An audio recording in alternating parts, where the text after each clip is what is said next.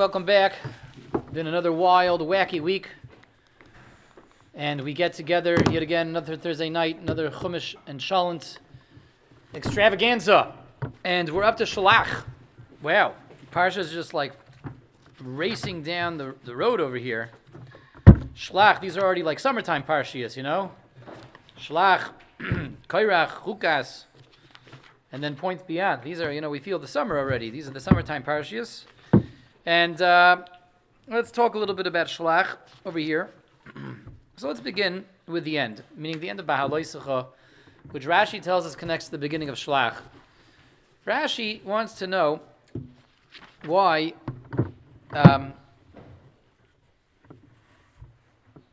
we have this juxtaposition of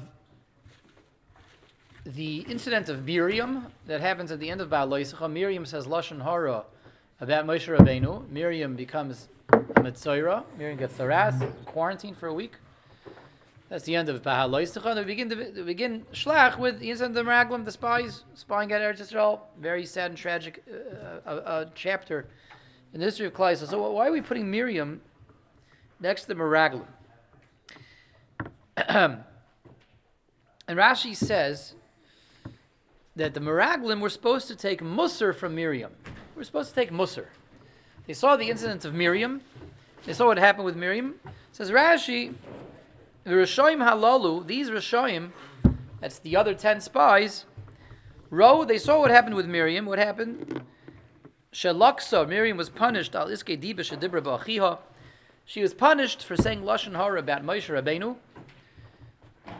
And these Rishonim saw that. Everyone saw that. Everybody knew that Miriam became a Metzoira for Lashon Hara. V'loi lachu Musar. They didn't take Musar. They didn't take Musar. They were supposed to take Musar. That's why they put the Meraglim next to Miriam, because the Meraglim was supposed to learn from Miriam, not to become the Meraglim, but they didn't learn. They didn't learn the lesson. The lesson was already presented for them. That's what the Torah is telling us.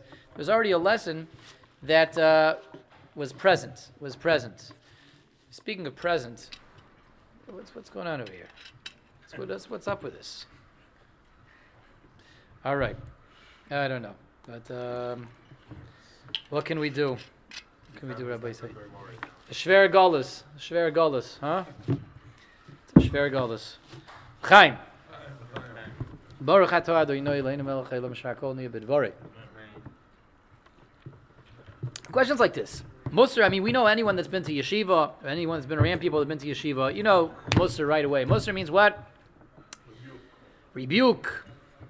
It means self-improvement. It means working on yourself, right? Ron, you got any Musar when you were there in North Samak? Yeah. All right. You got a lot of Musar there, right? Shivas, we hear Musar, right? Nachum Simcha, got a lot of Musar there in Eish HaTorah. Musar. Rebuke. Discipline, self-improvement.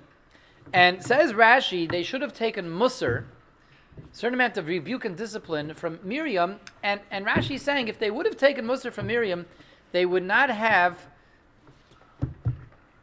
committed the whole tragic and sordid affair that we have in Parshas Shelach. Parshas Shelach wouldn't have happened if they would have taken Musar. But let's explore what that means. What does it mean taken Musar? Taken Musar from Miriam. From Miriam who what? Got punished for saying Lashon Hara. Saying Lashon Hara about? Who did she say Lashon Hara about? Moshe Rabbeinu. Who did they say Lashon Hara about?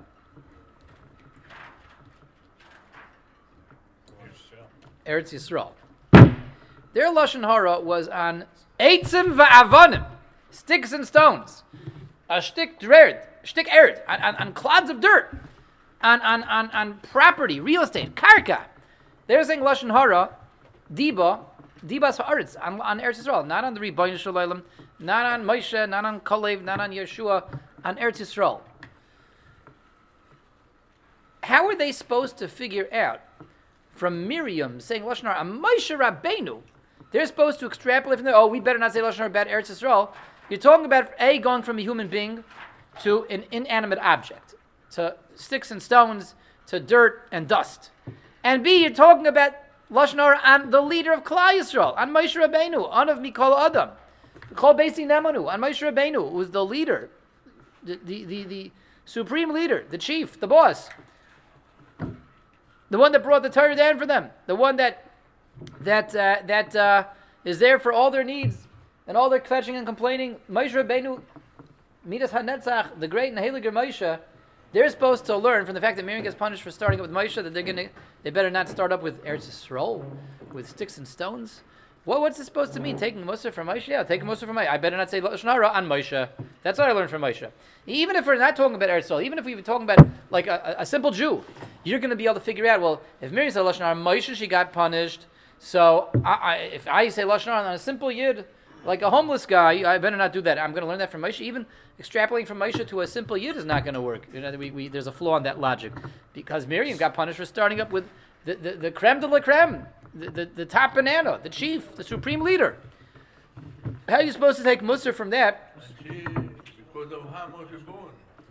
That's right, because her Moshe was born. So even worse, the crime of her saying Lashon Hara, the crime of the treason of her saying Lashon Hara on Moshe Rabbeinu. So that's understandable that Miriam gets punished for starting up with Moshe Rabbeinu. That makes a lot of sense to us. How are we holding the Meraglim accountable for? They should have, figured out from there that Miriam got punished for starting up with the Moshe himself. We better not say Lashon Hara on a bunch of dirt, on sticks and stones. So how are they being held accountable for this? How are we blaming them for this? And what ultimately is going to be the pshat in this Rashi? Rashi saying that's why you're putting Miriam and the Meraglim together, because they should have learned their lesson from Miriam. The lesson from Miriam is irrelevant to what they did. Totally irrelevant. So this is the first question over here. Pretty significant question. You're supposed to learn your lesson. Don't say Lashon Hara on, rocks and trees and geographical locations and coordinates because of what happened when Miriam said Lashon Hara on the greatest leader that we ever had. How are they supposed to extrapolate one from the other? That's question number one. Question number two. We're used to thinking about the Meraglim in the following way. We're used to thinking about the Meraglim. Bold chonzi, there's delicious chons over there. You sure? It's delicious chons. We're used to thinking about the Meraglim. The Meraglim were a bunch of these ruffians, these no good people, these troublemakers, and they, insisted on spying out the land.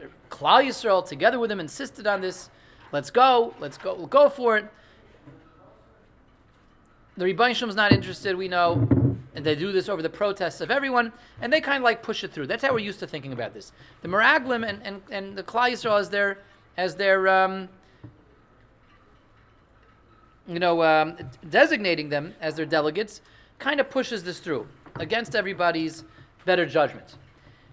And we all know what happens. The tragedy that unfolds over here in the rest of the parsha. Everybody knows what happens next. The truth is, it doesn't take a lot of research to uncover the fact that Moshe himself was one of the key players in the story of the Meraglim. Moshe had a very critical involvement. Moshe played a central role in the story of the spies and in dispatching the spies. It wasn't over Moshe's protests, not at all. Moshe never protested. In fact, look at the opening line of the parsha. Hashem speaks to Moshe, Shlach lecha anoshim. Send for yourself spies. Shlach lecha. Who's the lecha? Moshe. For yourself. Send for yourself, Moshe. And Rashi says right away, what's Shlach lecha? Says Rashi, l'daitcha. Send, if you think it's a good idea, you send. Send according to your judgment. Not according to mine. Says Rashi, quoting HaKadosh Baruch Hu, Ani, eini mitzav, I'm not telling you to send spies. Im tirtza shlach. If you want Moshe, you send the spies. I don't think it's a good idea, says the Rebbeinu Shalom. I'm against this. If you think it's a good idea, you send them. That's Hashem's talking to Moshe. So what happened the other day? The spies went, or they didn't go? They went. So if we put Rashi together with the story, if they went, and Rashi's telling us that Hashem told Moshe, if you want to send them, if you think it's a good idea, you send them, that means Moshe thought it was a good idea. Right? It's a mathematical equation over here. The Rebbeinu tells Moshe, Shlach lecha. If you think it's a good idea, ladaitcha. If you're interested, you think it's a good idea, you send them. I'm not sending them. I'm not voting on this. I'm abstaining. I don't think it's a good idea. I'm not going to get in the way, but I'm not supporting this. If you think it's a good idea, Moshe, you send them. And we know they ended up going. So that means necessarily that Moshe supported the idea. Moshe encouraged it. Moshe sent them. This was Moshe's doing. We put this Rashi back into the pasuk. Pasuk pshat pasuk. Shlach lecha. This is Moshe's geschäft. This was Moshe's affair over here. And the shaila is like, Kevald, what's that supposed to mean?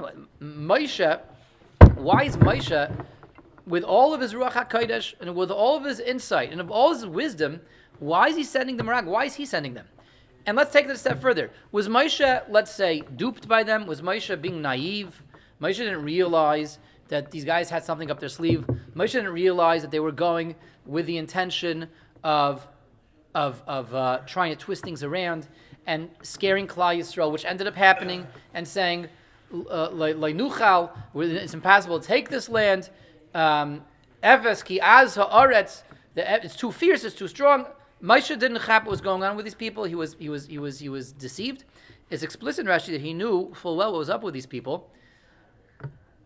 And really, the pasuk tells us that before he sent them, he took Hoshea ben Nun and he threw an extra yud into Hoshea's name, and Hoshea became Yehoshua. Vayikra Moshe Hoshea ben Nun Yehoshua. Moshe called Hoshea Yehoshua. Changed his name to Yeshua. Why did he change it to Yeshua? Rashi says it was a tefillah. Siyata d'shmaya. He gave an extra yud. His pal olav ka Yoshiach me'atas meraglim. May God save you from the evil plan of these evil people, of these bad people. So Moshe knew that these people were bad people going with a bad plan, to the degree that he's davening for Yeshua. So Moshe, why are you sending them? And it was Moshe that sent them. This is ascribed for eternity to Moshe. Shlach lecha anoshim. Moshe, if you want to send them, you send them. And they went, so that means Moshe sent them. And not only that, Rabbi Yisai, this story is going to be retold again right before Tisha B'Av in Parshas Devarim. We have the story of the Meraglim again. Well, Devarim is Mishnah Torah. There's a lot of repetition over there. Devarim, which is Shabbos Chazayin, the Shabbos right before Tisha B'Av. And it's technically speaking Menachem Tzvi Reber's Bar Mitzvah Parsha, but Menachem will be called to the Torah the following Shabbos for his celebration. Okay, just making sure everyone's aware of this. Mark it off on your calendars. Parshas Veschanan Nachamu. That's going to be Menachem's Bar Mitzvah celebrated, but technically speaking, his official Bar Mitzvah Parsha is Shabbos Chazoin Devarim right before Tisha B'Av, a gloomy kind of a week. That's why we call him Menachem. Brit Shalo Aita b'Tisha B'Av.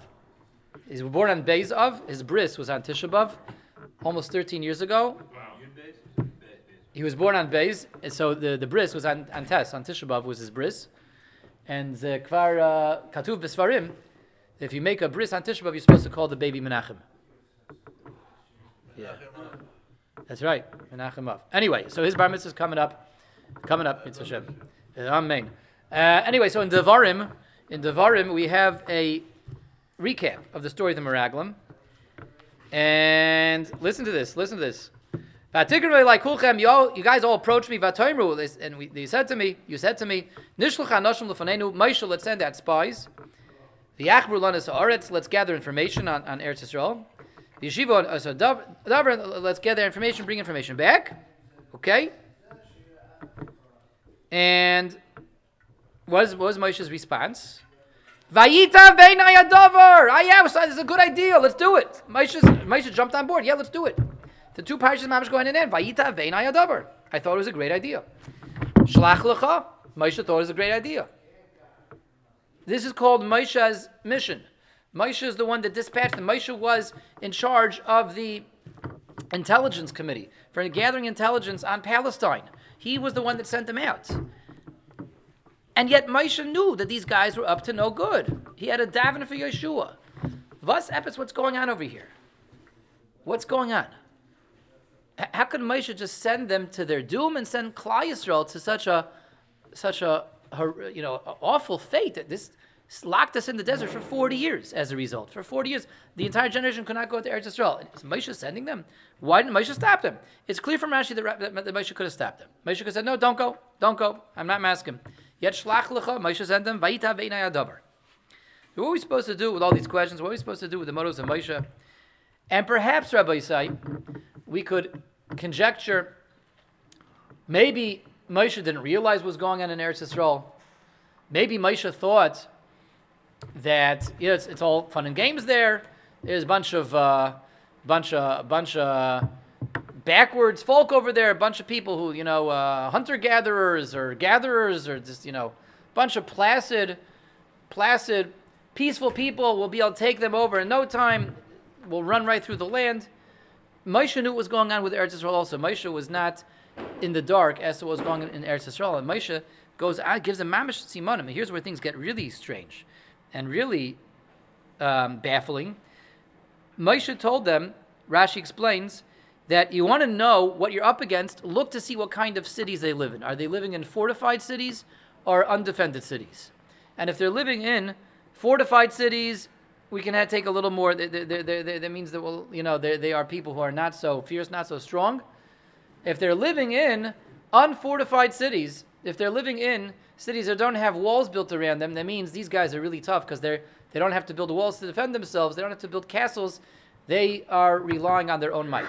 Why on earth is Moshe giving them insights into being able to deduce the ferocity of the people living in Eretz Yisrael if he really just wants them to have like a nice cakewalk and see all fun and games and it's just a bunch of teddy bears over there and marshmallows, people that couldn't hurt a fly?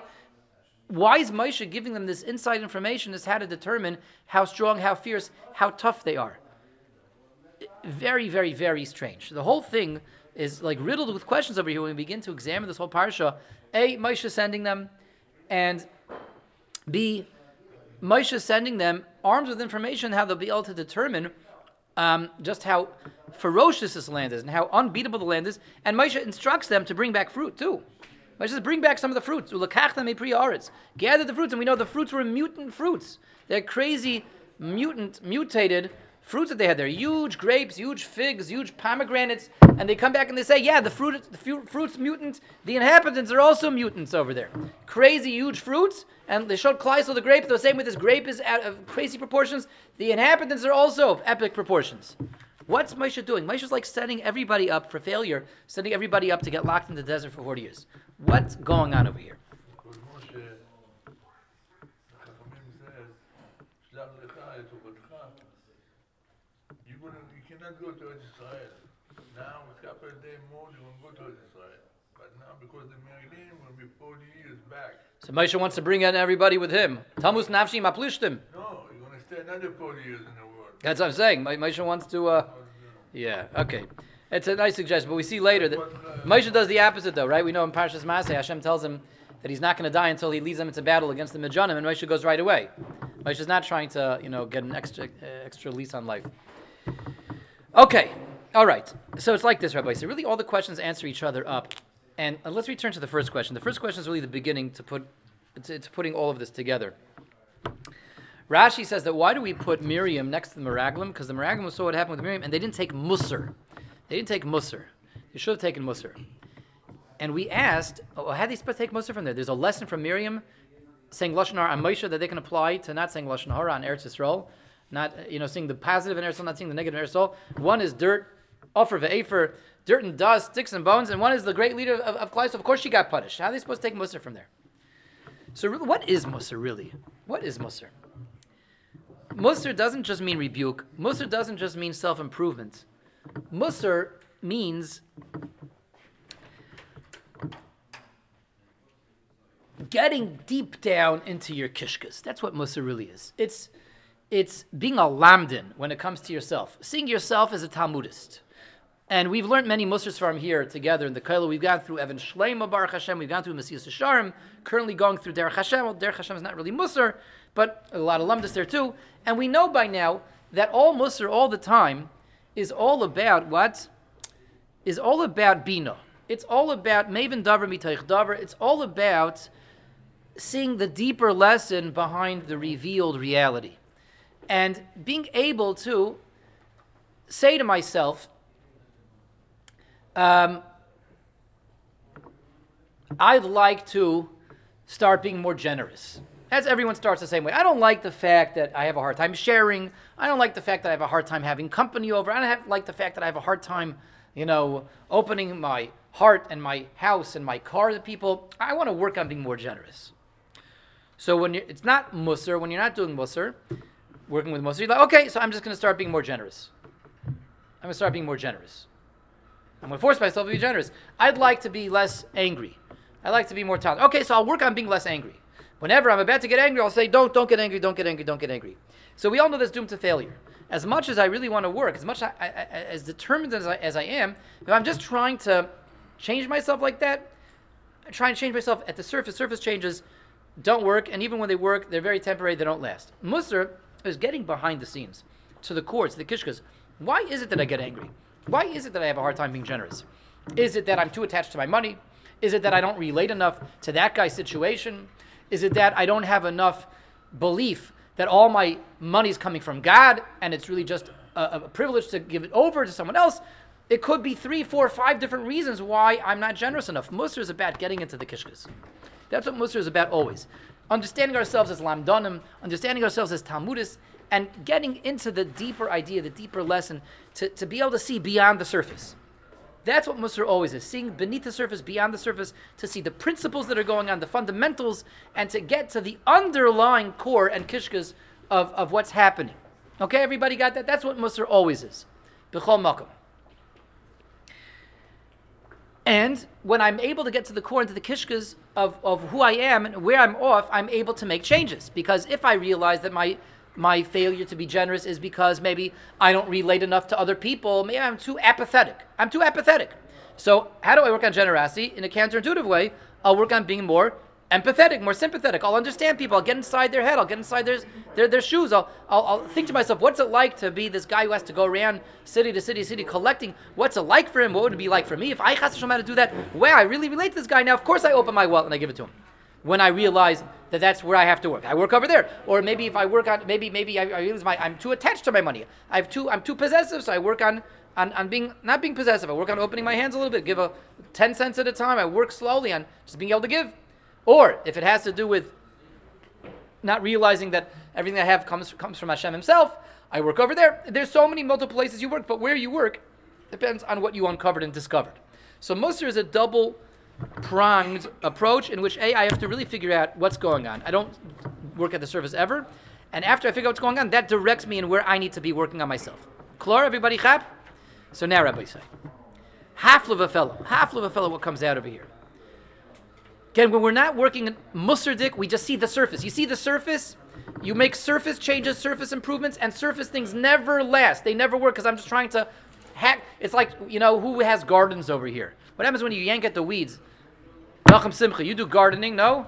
What happens when you pull out the weeds that are sticking above the surface of the ground? They grow right back again. That's right, those roots will come right back. You want to do weeding, you have to get to the root. That's what Musar is, getting to the root. Not working Musar dik is just cutting off the leaves that are above the ground. When the Meraglim don't take Musar, when they're not working on Musar, so they see Miriam saying Lashon Hara about Moshe, and they say, oh, she said, of course she got punished, because look, she said Lashon Hara about the greatest leader of all time, so of course she got punished. What does that have to do with us? We're going to Eretz Yisrael. We have this, maybe a diabolical scheme about saying Lashon Hara about Eretz Yisrael, but what does Moshe have to do with Eretz Yisrael? He's the supreme leader. Of course you're going to get punished. Of course you're going to get smashed from Shemaim if you say Lashon about Moshe. But we're going into Eretz Yisrael. Eitz and Ba'avanim, dust and dirt, offer ve'efer, sticks and stones. What does that have to do with us? That's when there's no Musar, when you only see the surface.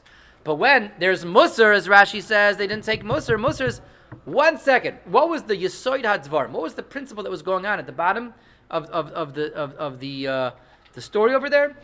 It wasn't that she was just punished because she started up with Moshe Rabbeinu. She was punished for Diba, for having a negative outlook. Diba is seeing things with negativity, seeing the cup half empty, seeing that Hashem doesn't care about it, seeing neglect, seeing the bad in everything. And if that's what she did wrong, we have to work on not saying Diba, on not seeing the negative, on not having a bad outlook on life. We have to work on that also. We have to work on seeing positive and not negative. That's the first step. That's the Musar they should have taken, is gotten into the kishkas, gotten to the core, beneath the surface, beneath the soil. When you're on the surface, yes, there's no relevance from what happened with Miriam Moshe to you. No relevance at all. But when you're working on yourself, Musar dik, with a Musar outlook, there's relevance everywhere from everything.